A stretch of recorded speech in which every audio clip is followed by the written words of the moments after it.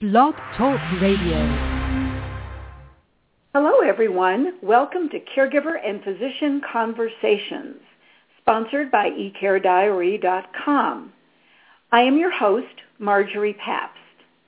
Please visit my website at mycaregivingcoach.com for many resources related to your personal advocacy as a caregiver and to your well-being as well. Today, I am joined by Dr. Kesavan Kutty, a physician from the American College of Physicians, known to many of you who listen to our show regularly. Dr. Kutty always comes to us with a wealth of information and best practices. Today's show is no exception. Our topic, Getting Bad News from the Doctor, Guidelines for Caregivers. Today's program is part 1, exploring this topic. We will provide more information later in the show about part 2, which will be broadcast on Tuesday, August 12th at 2 p.m. Eastern. Welcome, Dr. Kutty. Thank you, Margery. First and foremost, it's a pleasure to be here at your radio show today. Thank you for inviting me back. Second, I'm a member of the American College of Physicians, but I'm not representing the college today, since the college president is the only spokesperson for the college. I also don't have any conflicts of interest to disclose. Last but not least, it is good to be back to discuss a topic rarely mentioned and one that caregivers and their loved ones need for their personal advocacy during illness. I also want to clarify that this is a big topic and might not represent all situations and might not be applicable to all of them. Exactly. These are all general tips which apply more often than not, but certainly not to everyone. And Dr. Kutty, as you mentioned, this is a topic that's rather rare to discuss. And that's an odd thing, I think. You and I came upon this topic during a conversation some while back and said, well, this is something that people need to know about.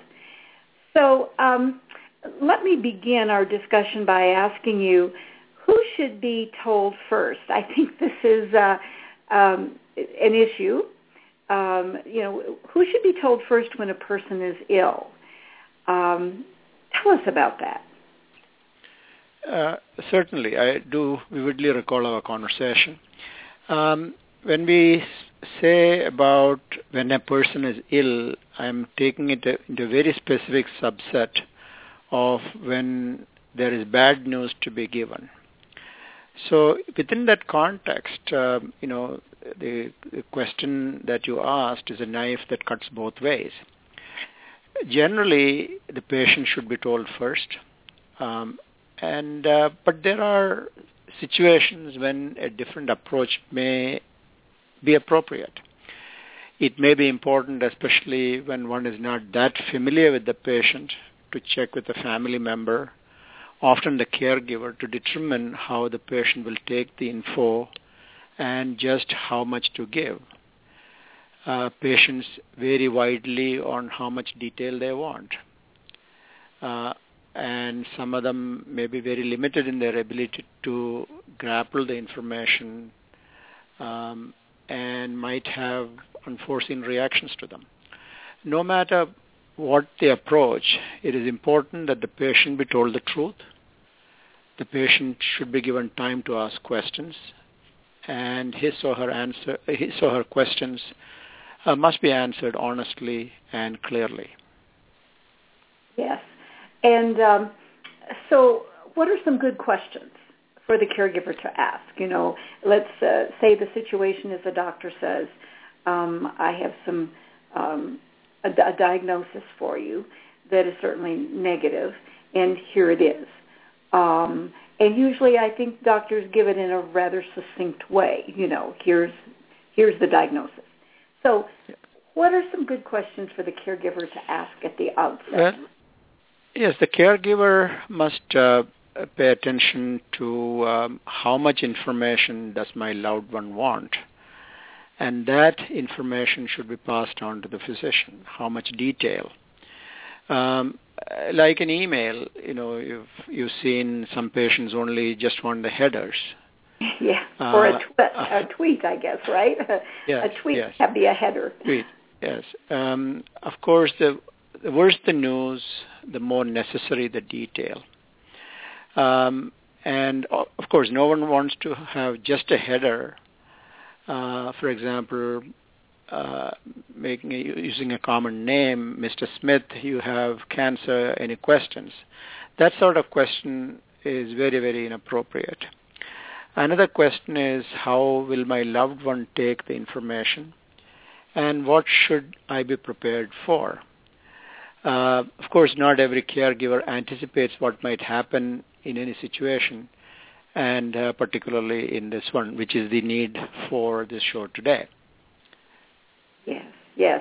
And, those are really great questions to start off with, I think, because bad information, a bad diagnosis, could be not so bad. In other words, the what should I be prepared for question could even alleviate some concern. A person thinking, oh my gosh, my loved one's on death's door, and then only to find out that, it isn't as dire as that. So those are really good questions to start off with. So, Dr. Kutty, tell us, how should the patient, caregiver, family be told? What's kind of the context of how physicians should go about providing information? Yes, this is a very, very important question. Something for which at least some of the established physicians like myself were not specifically trained for.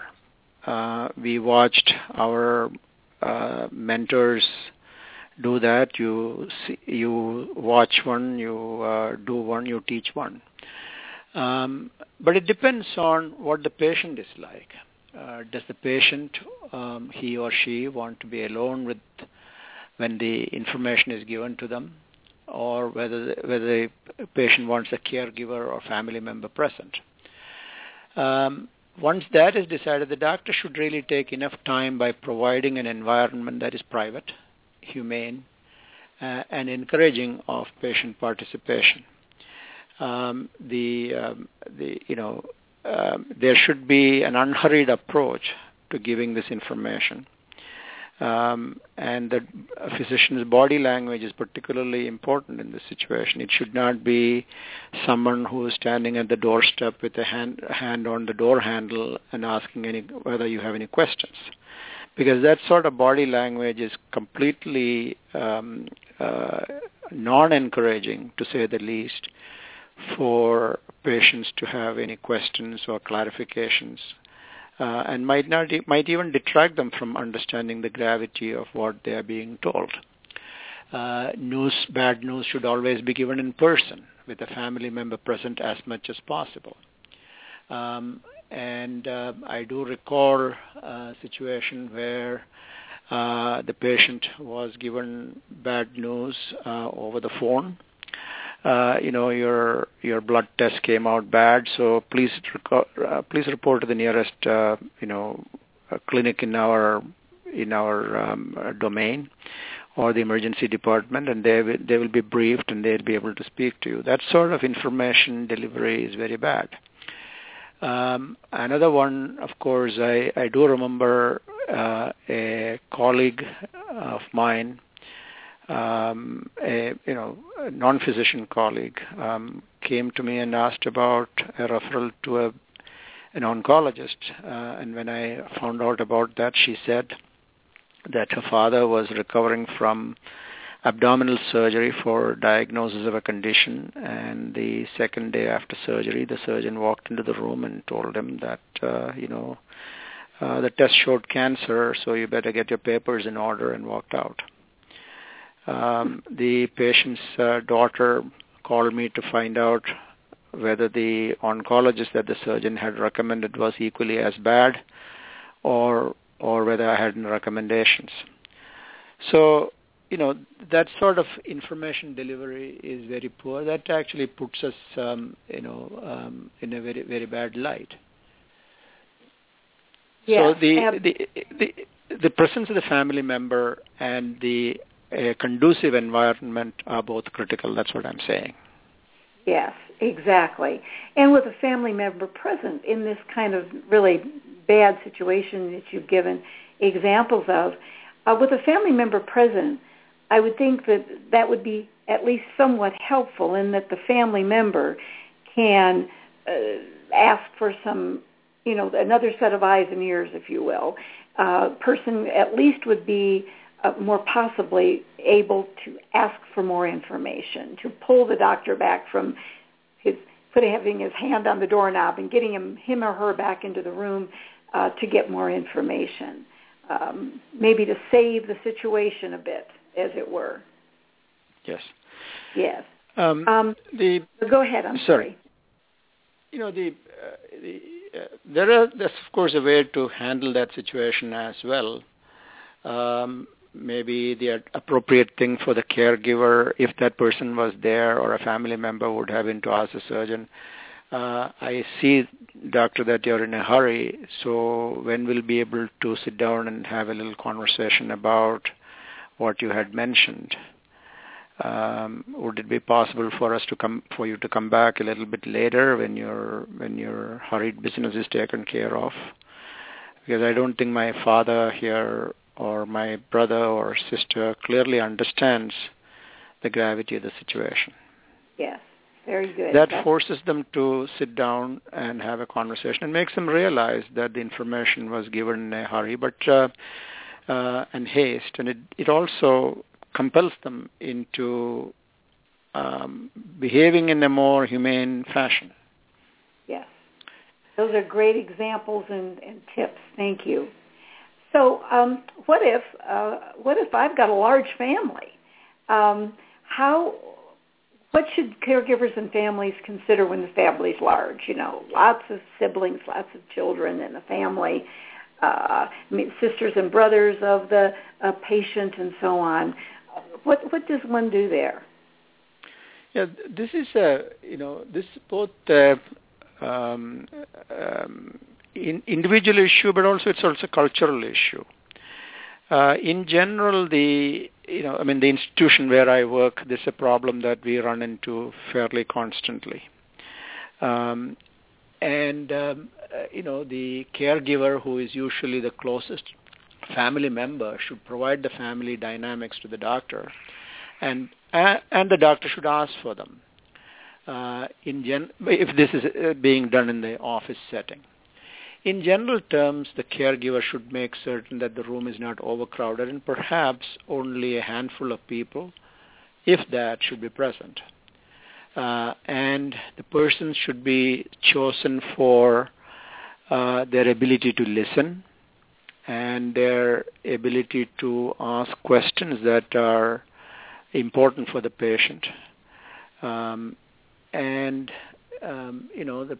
persons who are present there should keep the best interest of the patient in mind. And there is always a tendency to get into a fight with the doctor because the bad news that is given, or to even ambush that person and to make cheap points with the patient.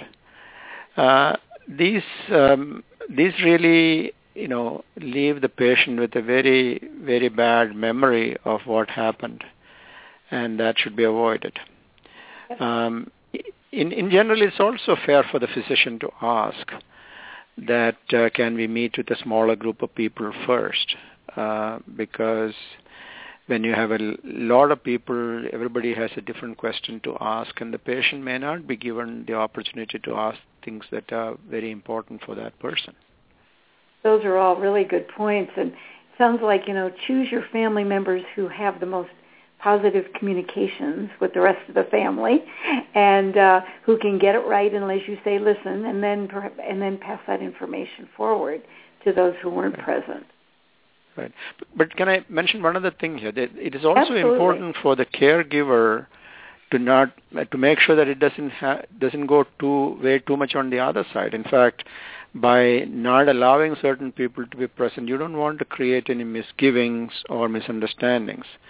the caregiver afterwards should take or the family members that are present there should take the opportunity to meet with the rest of the people and inform them in fairly quick order, because otherwise they're likely to feel alienated. Yes. Well, I know you have an example that we both found compelling enough to share with our listeners about a manipulative family member. Would you please tell us about that, Dr. Kutty? Sure. The context is that the doctor should ask the patient to bring a family member to visit, especially when the bad news is being given. It is appropriate to hint that the news may not be good, and the patient should have someone to bring them in and even drive them home. There was one instance that my residents brought to my attention in which this individual had a very late form of advanced form of cancer, and he had been long estranged from his wife, but they had not divorced, but he was living in a different community from where his wife was living, and he was living with his sister. So his sister brought him to receive all the care and always received the information from the physicians. And as a very manipulative person, she never shared any of that information with her sister-in-law. And it was really her goal to make sure that these two people never got back together, for there may be in financial gain. I don't know what the issues were.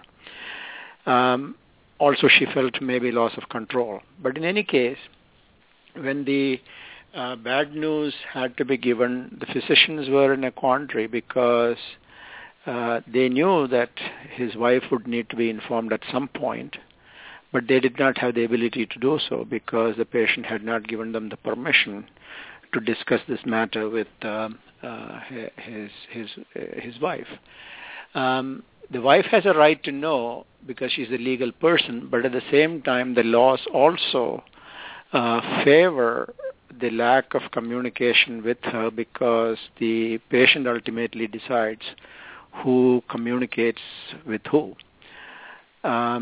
So even though the physician cannot speak to the patient's wife without his consent, it is always a possibility for the physician to persuade the patient to do the right thing, and emphasize that, a bad illness like this is something that unites all people, and there is it provides an opportunity for forgiveness and healing of old wounds.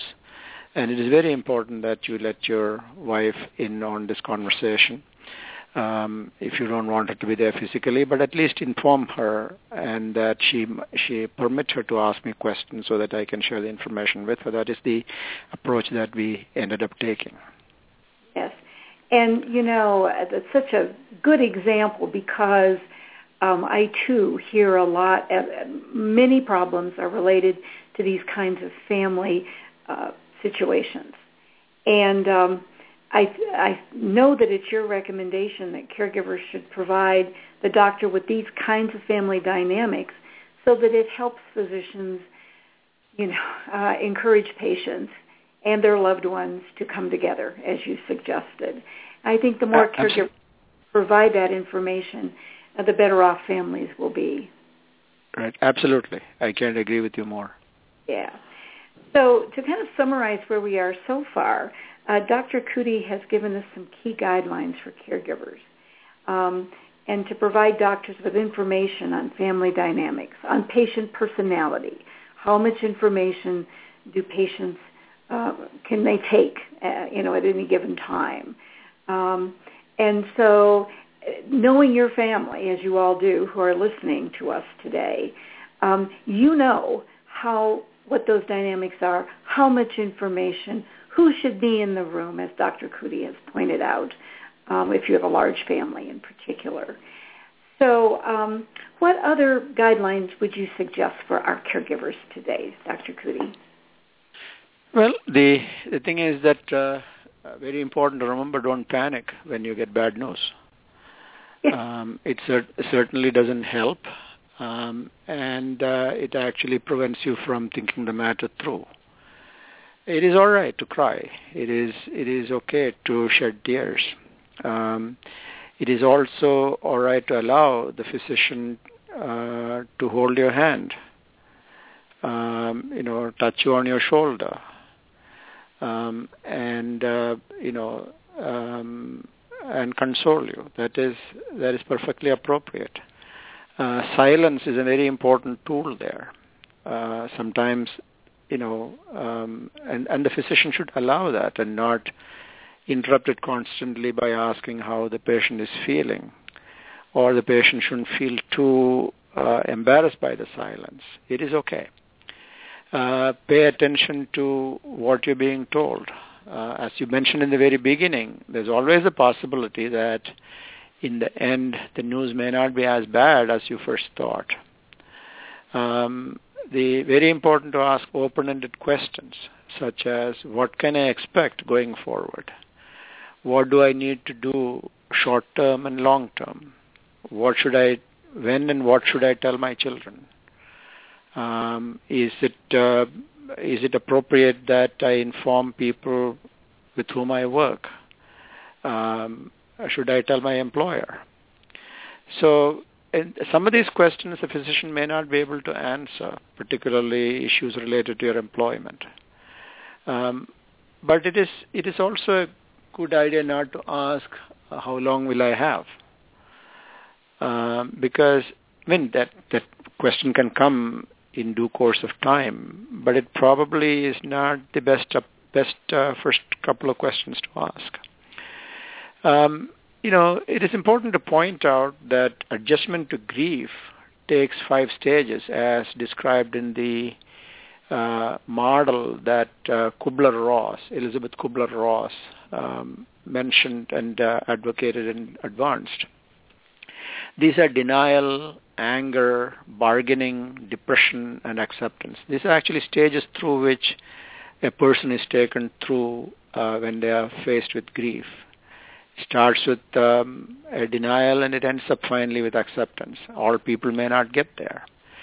By the way, Garrison Keillor in the famous talk show says that Minnesotans go through these stages every year after the first snowfall. Nevertheless, having lived in Minnesota, I can attest to the fact that Garrison Keillor was absolutely right about this. Nevertheless, patients and caregivers should know this natural reaction to sudden bad news, and because of the initial shock, they might forget to ask some questions. So if one can't think of anything to ask about the news that you're given, it is probably best to end the meeting with the request to the doctor. Doctor, right now I just can't think what to think. It's been such bad news. When and where can I reach you if I have questions over the next couple of days? Or do you think it is a good idea for me to come back in a couple of days? If so, can you give me an appointment? Because I do need some time to think this over. I need that time. So that'll be some of the other tips I can give patients and caregivers. Yes. If you don't mind, Dr. Kutty, I am just going to recite those same questions again. Or why don't you, the open-ended questions you mentioned, I think they're brilliant. And I think if our caregivers jot them down, they are, there are, 4 or 5 here, that if asked early on, that will give people, I think, a certain sense of calm, and perhaps, as you mentioned, maybe it's not as bad as one might initially think. And they're all questions that are so pertinent for the beginning of asking the doctor questions. Would you mind saying those open-ended questions again for our audience? Sure. What can I expect going forward? What do I need to do short-term and long-term? When and what should I tell my children? Is it appropriate for me to let my employer know? Is it important that I inform those people with whom I work? It probably is not a good first couple of questions to ask. How long do I have? And if you can't think of any questions immediately, best to, ask the doctor for more time and find out when and whether you can contact the physician for more information in the next couple of days. That last tip, I think, is so important. And, I never would have thought of that it's just, in the heat of the moment, in the panic, or if you will, of the moment, to just, if you're the kind of person who just feels like you need to gather your thoughts, perhaps talk with other family members and so on, and then go back to the doctor in a couple of days. I think for some people that might be a very, very good suggestion. So thank you for that. But may I say one other thing? In this context, it's very, very, very important that the physician show compassion and allow enough time for the patient. And we do have a rehearsal for our residents in training in the beginning of the year. We give them a mock session with an actor or actress. And sometimes, most of the time they do a very good job with that, but sometimes they show a little bit of a hurriedness in terms of their trying to communicate this issue with the patient. It's very important to observe their body language and facial expression, looking for a sign of a frown on their face that tells you that they didn't understand what you said. So that is where, this is another topic for another time, but the importance of teach back. That is, you ask the patient, can you tell me what you understood so far? Because it is, once the patients recite what they understood, they may feel more comfortable, they may think of questions to ask. So it's a responsibility for the physician to prime the pump, as the saying goes, so that, these questions can come forth. Yes, that's a very good point. And I do know that those physicians being trained right now in 2014 are being provided more interpersonal skills, a more bedside manner, if you will. I guess that's the old expression for it. But it's really, I'm happy to hear that there is training in this area. I'm afraid our time is dwindling away, Dr. Kutty, and I want to thank you so much for this incredible, important information that you always provide to us. And in 2 weeks, on Tuesday, August 12th at 2 p.m. Eastern, Dr. Kutty will be back with us again for part 2, when we discuss topics such as inappropriate questions to ask the doctor. Dr. Kutty has already mentioned one, but he will have more for us on the 12th. He will also discuss in more detail using silence to pace the conversation. He alluded to that this afternoon as well. What to do if the doctor uses technical language in providing his diagnosis? What do you do then? Dr. Kutty will also help us with techniques on how to ask for a summary of the conversation, so you and your loved ones can make sure you heard the doctor correctly, and especially if you were taking notes and so on. And finally, we are going to look at that method called teach back, which Dr. Kutty just mentioned to us. It sounds fascinating, and as he pointed out, a great way to develop more dialogue and conversation, meaningful conversation with your doctor during this diagnosis process. So we look forward to all that information coming to us from Dr. Kutty on the 12th at 2 p.m. Thanks again, Dr. Kutty, as always, for your wonderful insight and knowledge. You're welcome. Thank you for having me. And thank you to our listeners. We look forward to being with you on the 12th, and thanks for listening today. Goodbye. Goodbye.